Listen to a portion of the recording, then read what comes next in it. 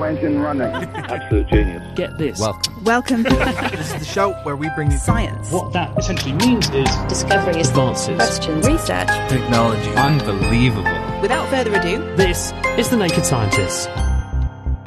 Hello, welcome to The Naked Scientists. This is the programme that brings you the latest breakthroughs in science, technology and medicine with me, Chris Smith. And this week, new analysis on the prevalence of long COVID. How widespread is it? Also, could climate change be making hurricanes in the Atlantic stronger? And we ask if scientists have finally established how bees decide which flower to forage from next.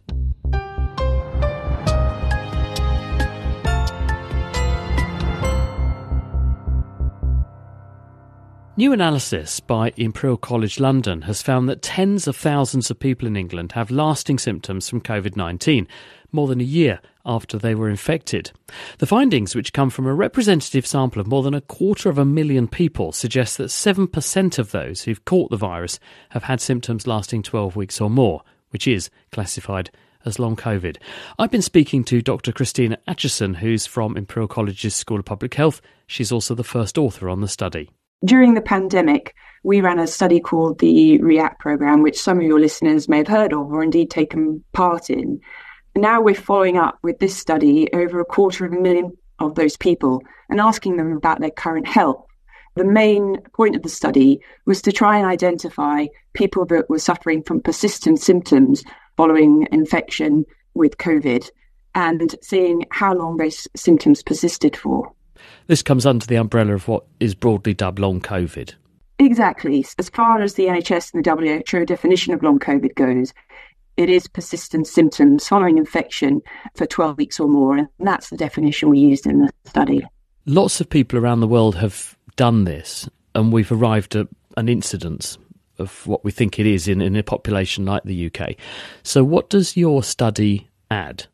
A lot of previous studies have either been focused on patients who were hospitalised with COVID or focused on people just with long COVID. So I haven't asked these sort of wider questions about symptoms in the general population. So we actually had two comparison groups. So people who never had COVID and also those people who got better very quickly after their infection. So after 1 or 2 weeks, which was most people.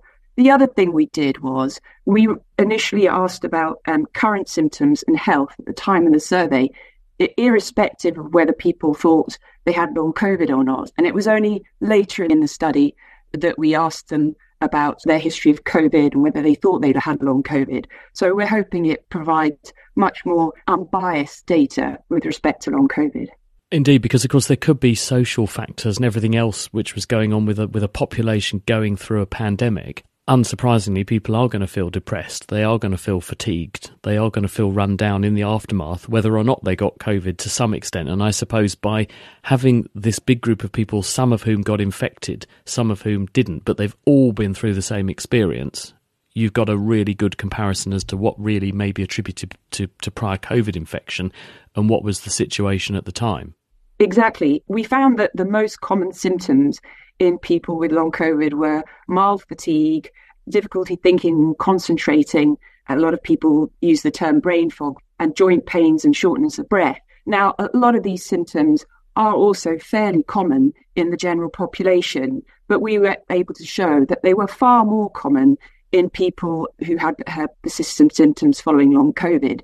Indeed, about 30% of people with long COVID said that their symptoms reduced substantially their ability to perform just sort of normal sort of day-to-day activities. That percentage, 10%, was a lot less in the sort of general population of people that either reported never having had COVID or just an acute illness. So showing really a substantial health burden in those people.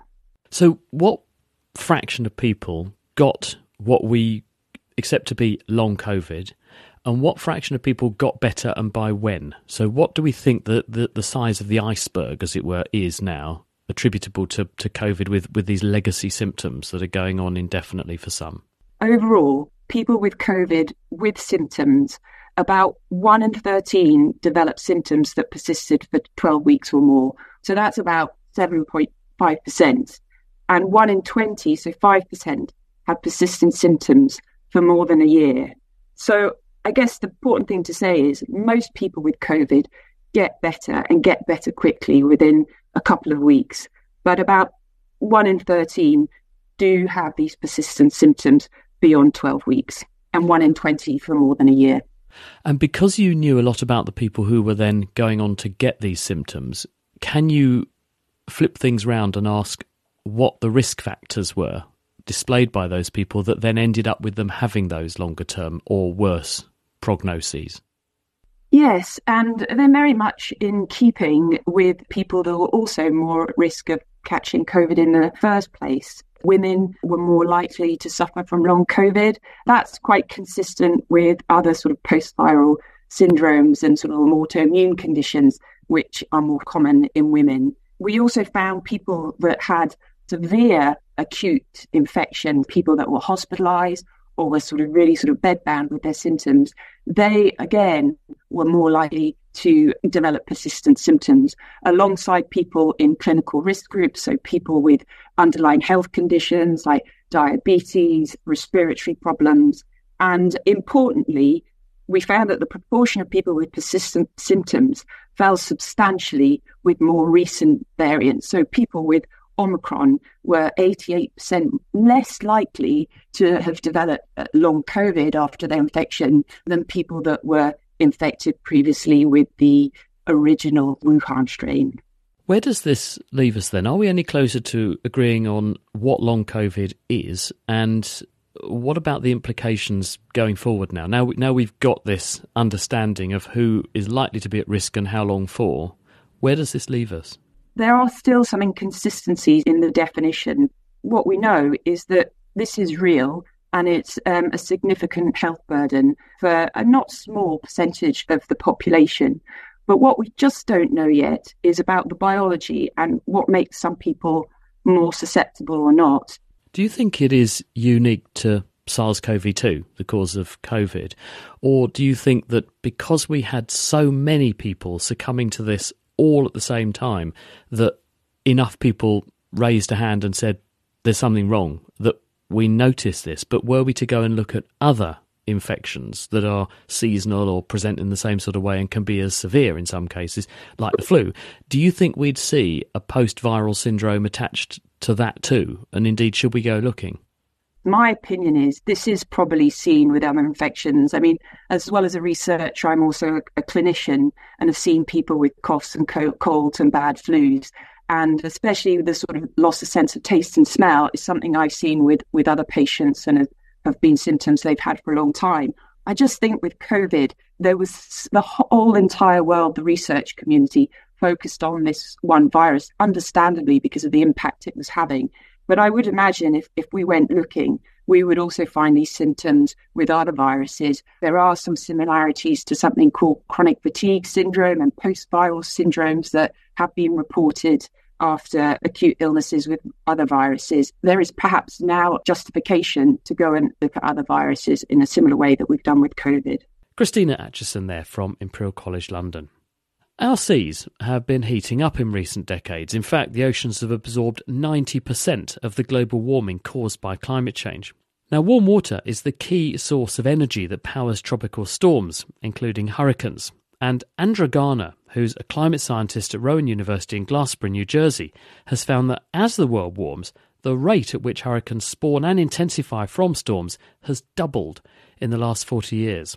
We have seen our ocean waters warming in recent decades. Our oceans have actually taken up about 90% of the warming that's been caused by human-caused climate change. And that warm water is a really key source of fuel for hurricanes that form in the ocean, including in the Atlantic. So I wanted to know if over that same time when we've seen our waters getting warmer, can we also see changes in how quickly hurricanes are strengthening?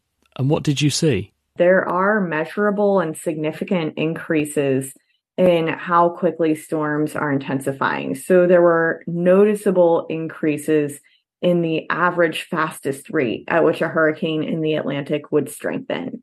I also found changes, for example, in how often a hurricane goes from a pretty weak storm say, just a category 1 or a tropical storm into what we call a major hurricane, so category 3 or greater. And so I saw that from, say, the 1970s and 80s up to 2001 to 2020, the chance for a hurricane to go from a weak storm into a major hurricane has more than doubled. And so to what extent can we extrapolate this to other parts of the world? Because presumably the same physics is going to apply for other storms and other storm systems elsewhere, and therefore it could mean that other places can expect an impact too. Yeah, absolutely. Certainly I would like to take some of this work and really do the actual analysis for other regions. But, as you're saying, the physics is kind of the same regardless of where you are. Having those warm ocean waters as well as other kind of components for a hurricane, like fairly weak upper level winds, are going to be important no matter where you are.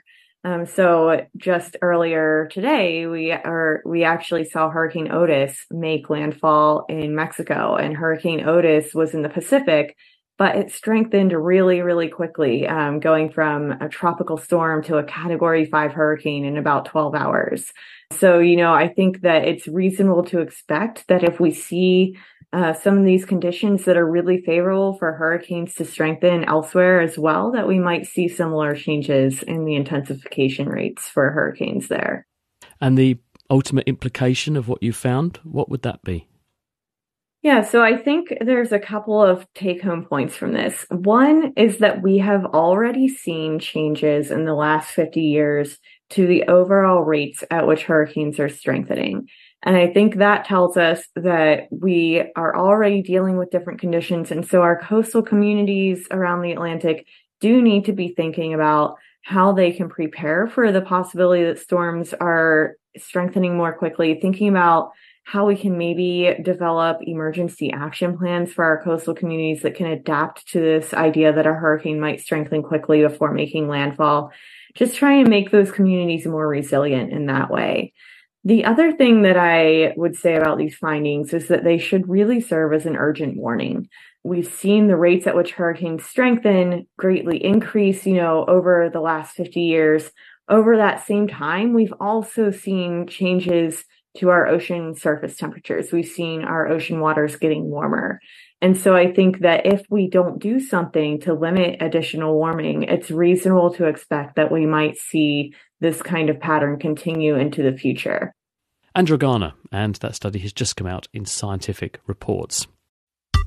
The Naked Scientists podcast is produced in association with Spitfire, cost-effective voice, internet and IP engineering services for UK businesses. Find out how Spitfire can empower your company at spitfire.co.uk. Music in the programme is sponsored by Epidemic Sound. Perfect music for audio and video productions. You're listening to The Naked Scientists with me, Chris Smith. Still to come, why bees move from flower to flower and how they decide which one is next going to be the lucky one. Well, we'll speak to the scientist who thinks he has the answer. That's coming up. But first, scientists say that they've made the biggest breakthrough in the treatment of cervical cancer in 20 years. The study by researchers at University College London cut the risk of women dying from the disease or the cancer returning by around 35%. So how did they do it? Well, I've been speaking to Dr. Mary McCormack, who's lead investigator of the trial at UCL Cancer Institute. The gold standard is weekly chemotherapy, the drug called cisplatin, and daily radiotherapy for 5 weeks. And that's the external component of the radiation, and then internal radiotherapy, or also called brachytherapy. So it's those two components and a drug delivered once a week. That is still, the gold standard, and it has been for 25 years. And when you do this, hitherto, we've been achieving about a 70% success rate.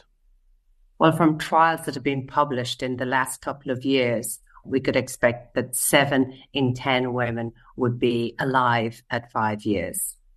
And where did you think there was a gap in terms of the treatment regime then? Where did you try and intervene differently? The main problem we felt was that the cancer was coming back outside of the area that was treated with the radiotherapy. So we could treat the area where the cancer was, treat the draining lymph glands, And the cancer would come back, for example, in lymph glands in the belly area, or it might come back in the lungs. So it would come back somewhere else. That was really the problem that we wanted to tackle. And how did you try and do it differently then? We put a new twist on an old theme. Some years ago, people had tried to give chemotherapy before the radiation, but some of the trials weren't very well controlled. They were quite small, and there were lots of different regimens. So we said, let's take the most active drugs that we have in this type of cancer, which is carboplatin and a paclitaxel. Let's put those two drugs together. We know they work well. Let's give them every week, because that then doesn't allow the cancer cells time to recover. So let's do it for 6 weeks, because if we do it for many, many weeks longer than that, then we may compromise the rest of the treatment. The other thing we did was we said, right, okay, as soon as we've done this 6 weeks, we must get on with the radiotherapy immediately afterwards. So we must start that in week 7, because if we leave a gap, the chances are the cancer will start to regrow again, and we might potentially be worse off than we were before we did anything at all. And how did you do the trial to compare what was the best approach? So we recruited 500 women and randomized them, 250 women to each group, 250 to the standard treatment and 250 to the standard treatment with the additional chemotherapy for 6 weeks beforehand. And we worked it out in such a way that we made sure we had 2 groups of women that were well matched, similar ages, similar extent of the cancer, similar size cancers. We treated them. We followed them up to year 5. And at each time, we checked to see, was there any evidence that the cancer had come back? And also how they were in general terms. Did they have any more side effects? And how they were getting on generally. And how did the 2 groups compare? So in our standard of care arm, which is our standard chemoradiation, 64% of the women were alive without evidence of cancer at 5 years. However, in the group where we gave the additional chemotherapy, 73% were alive without evidence of the cancer coming back. So almost 1 in 10 more women were alive at 5 years with the additional chemotherapy. We also then looked to see how many women were alive overall. And again, we found that in the standard arm, 72% were alive at 5 years. However, in the arm where we gave the additional chemotherapy, we found that 80% were alive at 5 years. So this is our absolute improvement of 8%. Do you have an insight into why this is making such a difference, how it's working? I think because we're giving weekly treatment early in the treatment of the whole disease. And I think we're treating those cancer cells that might have escaped and that might be lurking or nesting somewhere else, but haven't had a chance to grow. Those are the ones that we don't pick up on any scans. And if we get rid of those early, they're not going to be able to grow into secondary tumors. And this is what we were able to demonstrate, that we had less recurrences in those areas like the lungs when we gave the additional chemotherapy. And I think this is probably what's accounted for the improvement in the survival rate. It is a big reduction in mortality, potentially, isn't it? Is this going to become the standard of care now, then? I certainly hope so. Many of the centres that treat cervical cancer participated in the trial, and the drugs are cheap. So this should help it to come into use widely in other parts of the world as well, particularly where this problem is even bigger, South America, Southeast Asia, places in Africa, where the numbers are vast. And if they can improve, 1 in 10 extra women alive at 5 years would make a huge difference there. Brilliant stuff. Dr. Mary McCormack there from the UCL Cancer Institute. Now, if you've ever watched a bumblebee moving from flower to flower, you might wonder how it decides which petals are going to be picked next and how long it should stay there. Well, now researchers believe they've got the answer, and I've been speaking to Jonathan Patrick, who conducted the study at Cambridge University and is now based at the opposition, the University of Oxford. We used artificial flowers and gave bees a choice of visiting these flowers when they are orientated at right angles to the horizontal or orientated horizontally. Vertical orientation, that's much more difficult for the bees to visit. It takes a lot of energy. It takes a little bit more time. We had 3 different tests.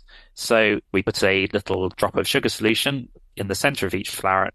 In one, the sugar concentration of both the vertical and the horizontal flowers was exactly the same. And as you might expect, the bees very quickly switched to the horizontal flowers. In the second test, we made the sugar concentration of the vertical flowers much higher, so it was much more rewarding than the horizontal flowers. In this one, the bees persisted in visiting the vertical flowers. In the third test, we made the difference in sugar concentration between the horizontal and vertical flower smaller, and in this case, the bees switched from visiting the vertical flowers to visiting the horizontal flowers.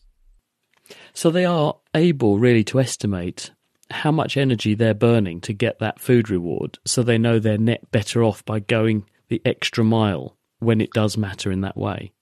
Yes, but this is where it gets a little bit more complicated, because there are 2 really common foraging currencies you might assume a bee would use. One is the rate at which they can get nectar back to the colony. The second is how efficient they're being about their foraging. And a way of thinking about that is that they're trying to maximize the amount of energy they get out from foraging for any energy they put into foraging. Those 2 different currencies result in different expected behaviors on our setup, and also different expected behaviors from bees in the wild as well. We're talking about currency and energy here, but we're not actually sure that that's what the bees are doing, because it could just be they like the taste, couldn't it? And that they're willing to go for something a bit sweeter and pay a higher price to get something a bit sweeter.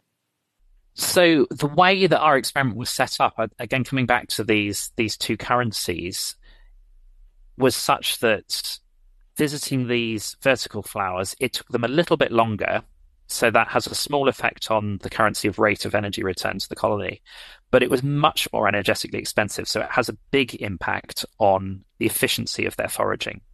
And so under those 2 currencies, what you would predict is that when there's a really large difference between the horizontal and the vertical flowers, if bees are foraging by optimizing energy efficiency, they should have switched to the horizontal flowers, where if instead they're trying to optimize the rate at which they get energy back to the colony, they should stick to foraging on the vertical flowers. And because we saw that they did in fact stick to foraging on the vertical flowers, this gives us quite good evidence that this is how they're making their foraging decisions.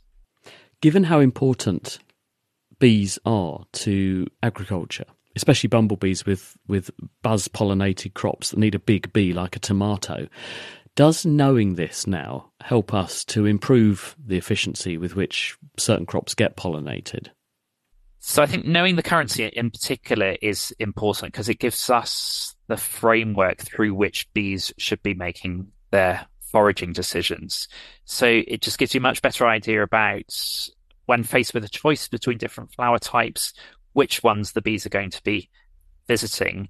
And yes, that should be useful for guiding choices on, okay, if you've got a choice between 2 varieties, one with a low nectar concentration, one with a high nectar concentration, can you get away with using the one with the lower nectar concentration? Or does the energetic situation of how you're using bumblebees to pollinate these crops mean that actually you'll get more pollination, a higher yield from your crop by choosing the variety with the higher sugar concentration? Or engineering a crop that has a higher nectar concentration that makes it more of a lure for bees?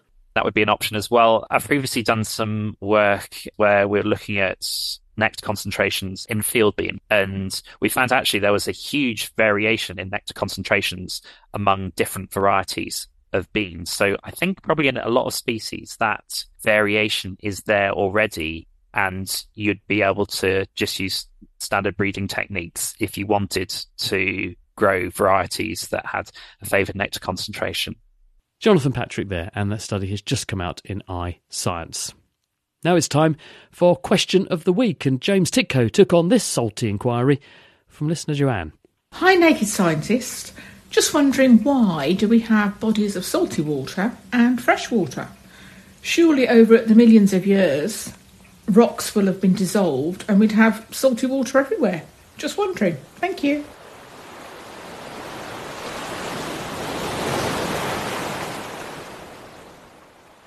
Thanks, Joanne. Some good points you've raised and some things to clarify. As anyone who's ever taken a dip in the sea and had the unfortunate experience of swallowing some water will know, it tastes incredibly strongly of salt. In fact, the average salt as a proportion of weight in the sea is 3.5%. Compare that with a McDonald's French fry, where the number is 0.5%. And you're absolutely right, Joanne. This is because of minerals from rocks on land making it into the sea. Now, there are a few ways this happens. One of the main ones is that carbon dioxide in the air dissolves into rainwater, making it slightly acidic. When this rain falls, physical and chemical processes release minerals, including sodium and chloride, from the rocks into the runoff water, which either goes directly into the sea or is eventually transported there via rivers, streams and lakes. So rivers, although they might not taste of salt, they do have these minerals in them, but they're being carried in a continuous flow through the water system towards the sea by gravity, meaning the saltiness never accumulates. Similarly, most lakes also have this avenue for escape for the water and minerals via the rivers and streams connected to them, with some exceptions. But on the whole, the salt doesn't have a chance to collect there in vast quantities. So, all roads lead back to the sea, where, as Paul writes under the forum post for this week's question of the week, water evaporates, leaving whatever salts are present in the oceans, and the evaporated water then becomes precipitation to start the cycle over again. And he's exactly right. Thanks for that, Paul. The main way water escapes from the ocean is through the chemical process of evaporation. The difference with this escape route is that there's no room for the minerals dissolved in the water to make the jump too. As water molecules with enough energy escape from the surface of the ocean into the air above, left behind, sodium and chlorine raises the salt concentration of the sea. Thanks for sending that in, Joanne. I hope that helps. Join us next time when we'll be answering this question from listener Paul. He says, if there was a scenario where you wanted to direct a laser somewhere, but the moon got in the way, so you needed to somehow get the laser beam beyond the moon, could it be deflected? Another corker of a question for us to have a look at next time. Thanks, Paul. And if you think you know the answer or you have a question of your own, then do please get in touch. It's chris@thenakedscientist.com. You can also jot your musings down on our forum at nakedscientist.com/forum. Now, just before we go, I'd like to say a big thank you to Jaap, Rebecca, Carmen, Todd, Bart, Anna, Mia, Christopher, Clark, Human, Hugh, Giles, Russell, Edward, Ali and David, who've all signed up this week to support us. Thank you all very much indeed. It makes a massive difference. And thanks also, of course, to those of you who already have contributed or contribute regularly. So far, we're 2 weeks in and just over 5% of the way to our target. So there is a bit of a way to go, but we are looking on the bright side 25% further along than we were last week. So do please drop by and help us out if you can. We've made it safe and secure to give us a donation. It's at nakedscientist.com/donate, and we really appreciate it. That is all we have time for this week. Next time, we're going to be examining our spookiest organisms and why they have an unfair reputation of sorts. The Naked Scientist comes to you from the University of Cambridge's Institute of Continuing Education. It's supported by Rolls-Royce. I'm Chris Smith. Thank you for listening. And until next time, goodbye.